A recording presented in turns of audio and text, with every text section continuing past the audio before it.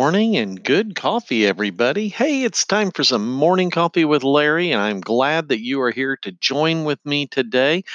I have gone away from coffee again after having, I think, three great big cups of it yesterday. It was like, oh no, I don't want to do coffee. I need just some tea. So what have I got? I'm getting low on my Christmas gift of Taylor Teas. This is green tea with jasmine. And that could actually be a podcast. Wasn't that the gal from the character in the movie Aladdin? Wasn't it Princess Jasmine or something? That would be a neat thing. Green tea with jasmine, just like morning coffee with Larry. Where does this stuff come into my head early in the morning? I don't know, but hey, it is Thursday. It is Thursday, the 11th of June, 2020, and I took a quick look at the weather for central Illinois, and we're supposed to have lots of sun. There wasn't clouds on my little forecast. I didn't check to see what the temperature. Pardon me, was going to be, but high of gosh, I got to make my eyes work this morning. Highs starting today would be 81, then tomorrow 85, then 80, then 76, then 80, then 84, then 87. And the next today and the 2 days afterwards, it's just all sun all day, all night. Well, that sounds goofy, sun at night, but somewhere it is. Oh, well, I've got a few different things that I was kind of looking at covering. Some of these were little ditties that my wife sent me, and I always appreciate when she offers some suggestions to do on the show. But this one, as I was flipping through some of those screen captures, I came across a couple of photos that tie into some historical significance.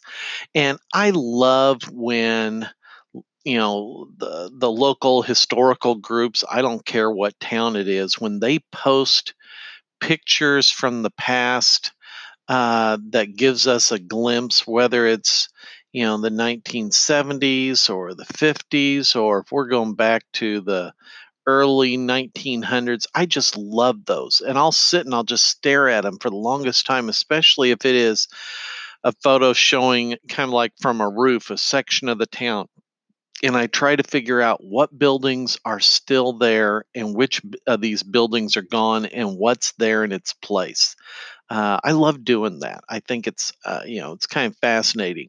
Recently, our local historical group had posted a two photos, a current photo, and then one from, I think it was, when was it? The 1950s or the 1930s? Anyway, it was an aerial photo that had all of, or a large section of Effingham, all the downtown areas and stuff, and probably, I would say, at least a mile top to bottom um, included in this photo. And it was really neat because it had a railroad in it that no longer exists, and it was the Wabash Railroad that came into Effingham from Shumway. And it came down, it connected with what was then called the Penn Central Railroad, and then it curved off and headed down, and there's no remnants of that part left, but eventually it curved down and went off to Dietrich. Now they still have that railway spur that goes to Dietrich off of the what was then the Illinois Central, but this one, it had an entirely different path, and it goes through what is now neighborhoods. So there's houses that are sitting on top of the old train tracks, and to me that's fascinating. That's really neat. Well, there was a photo, a few of them, with a news story, and I didn't save the news story, but I did save the photos from the town of Shelbyville, Illinois. And Shelbyville has been doing some street work, um, doing work on their sidewalks, um, and on some of their roads.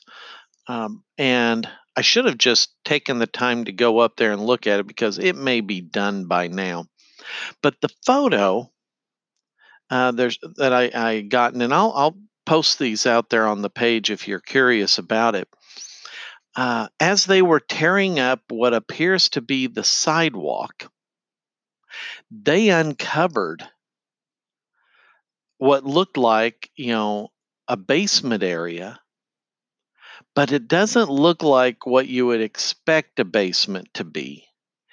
It's all brick, and there's some have glass outdoor windows on them, and it appears possibly even, I don't know if this is just additional, I guess it's additional walls, but it's an old style brick, what looks like a storefront that is below ground level and below the sidewalk. And the news story said that when they dug down, they in doing their work, they discovered this, and it wasn't necessarily known by the workers that this is what was, that this was there until they stumbled upon it. um, some people must have done some research, and it's kind of fascinating. Apparently, these basements, this was the first floor of the stores on the main street of Shelbyville, that they had at some point in time as a city made a decision, and they raised the street. They elevated it. They elevated it by saying everything up to this many feet, which I'm going to suggest probably 10 feet, on the street is going to be filled in. So all your storefronts, you're going to have to build, if it's not already a two-story building, you're going to have to build above it. And the stores had sidewalk put over top of them, at least this first section of the buildings. That's amazing to me. And then bring in enough fill dirt, however many years ago, to fill all the street in, and then start putting a more improved street. You go back then, and like you look at the old Western movies where you have these little bitty, ghost towns now that are out there that have been abandoned. They just had the dirt streets and you had the storefronts, but then they would often have covered porches with boardwalks. And you would have the boardwalk because if it rained and you had, your horses or mules pulling everything that needed to be pulled, whether it was buggies or wagons, was they would just tear up the road whenever it had rained. So you use boardwalks so people could walk and not literally sink down in mud. And if you go back to the early days, and I'm saying if you go back 100 years ago, because this is 2020, if you go back to just 1920, which for me doesn't seem like that long ago, but it's been 100 years, the what's now called Illinois State Highway 16 that goes east and west and is the main street through Shelbyville, it was a dirt road. It was a very wide dirt road. My dad was able to acquire a book that was used as a textbook in the old one-room schoolhouse that he attended as a kid, and it had pictures of the uh, for different improvements that was being done in the state of Illinois. And it showed some of the new state highways being put in, and the new state highway number 16 was being put in, and it showed the picture beforehand.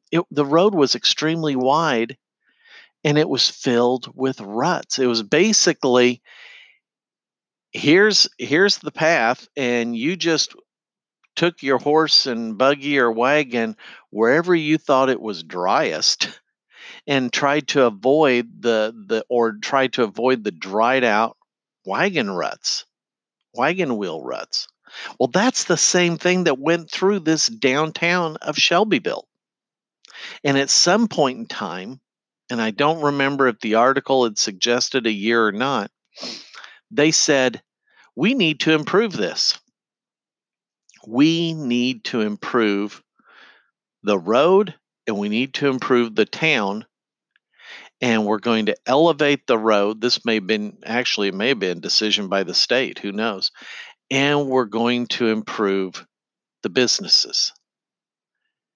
And to think of, imagine if in your downtown they decided, okay, we're going to raise the ground 10 feet to try to improve upon conditions.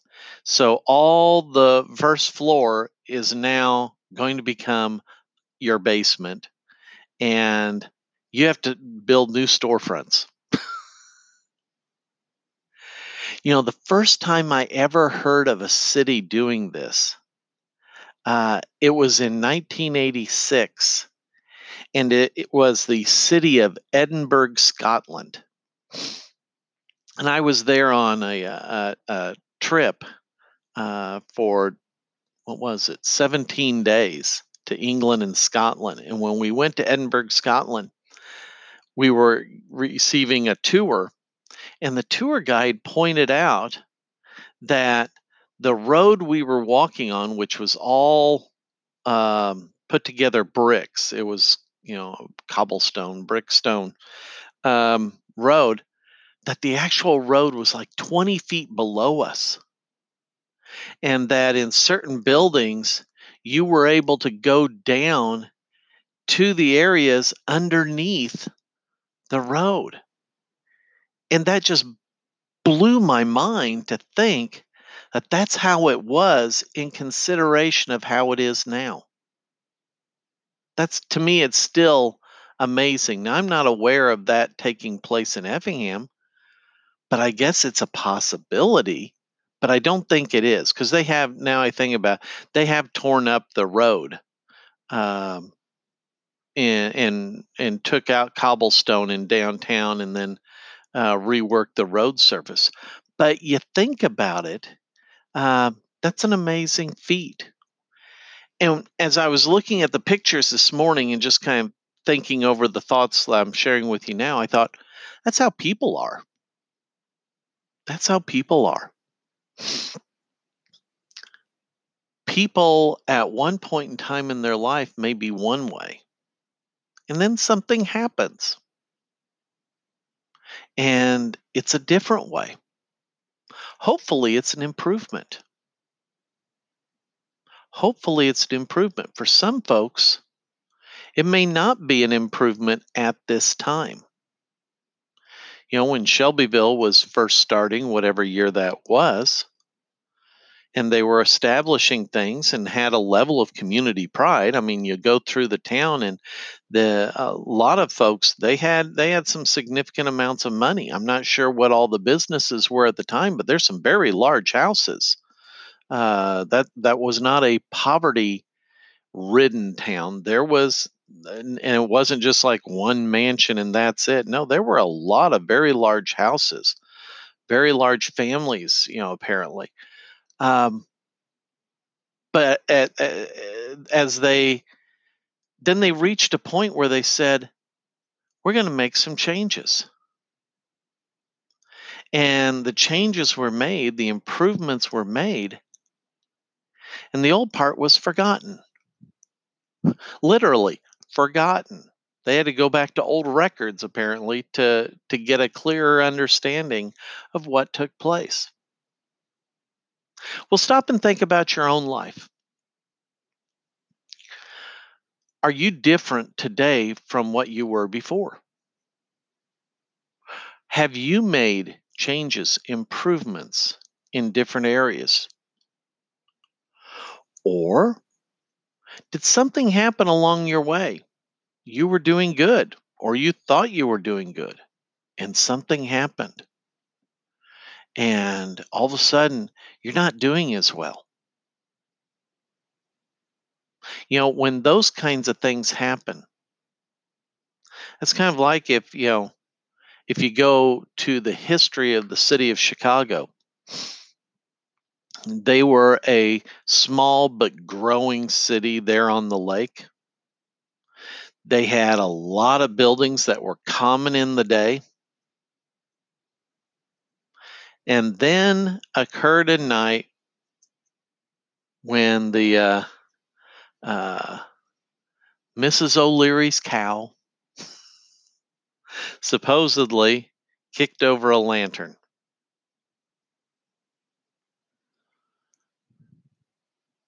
When I was in college, I was in the marching band. And one of the songs that we sang, or one of the songs we played and sang in the marching band every year was called Hot Time. And I haven't thought about this in a long time, but kind of goes along with the Chicago story. It went late one night when we were all in bed. Old Mother Leary put a lantern in the shed. Cal kicked it over, winked his eye, and said there'll be a hot time in the old town tonight. Uh, and it did. It burned down a big portion of the city. Not what anybody expected. Now, there's some rumors that developed that this was done on purpose to clear out areas for future better growth and development. Whether that's true or not, that is what happened. On the ashes of that part of Chicago, new, better neighborhoods were built. Um, Sometimes, in our point in our life story, we may be at the fire. We may be sifting through the ashes after the fire. And what do we do? Do we rebuild or do we sit in the ashes? There's a little bank down in southern Illinois. I believe it's in what's now known as Old Shawneetown. It was near the rivers in southern Illinois, so it had a lot of wealth in the bank. And there were requests from up in Chicago to borrow money from the bank to rebuild. Shawneetown said, no, we don't think anything's really going to come about from that town up there on Lake Michigan. Well, the bank is closed.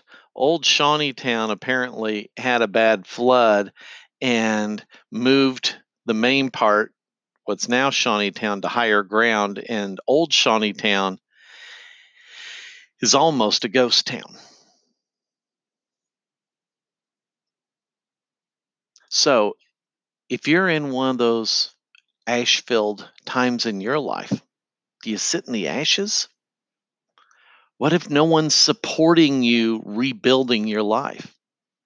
I look at it this way: you got one life, you need to rebuild it. You need to rebuild it and design it in a better way to make it better, to make it improved. Maybe there's parts of your life that's going to be covered over, and that's okay. We have the right. And frankly, I think we have the responsibility to make our lives better and better each day, to keep working at that. I've met a lot of people over the years, professionally and personally, who have made some pretty bad choices. And for some, they kind of just sat in those choices. And others said, no, I'm tired of this crazy train. I need to get off. I need to do something different. And you know what? Sometimes when we make the improvements and things have changed and we're moving forward, maybe somebody tears up a sidewalk and finds the old buildings. Maybe somebody talks to somebody who, for whatever reason, remembers from years ago. And all of a sudden, what you thought was buried under a concrete sidewalk, the part of your past that you're not necessarily proud of, or you just simply don't want to remember because it was painful, sees the light of day again. You know what? Some people are going to say, see, look at them. That's how they really are.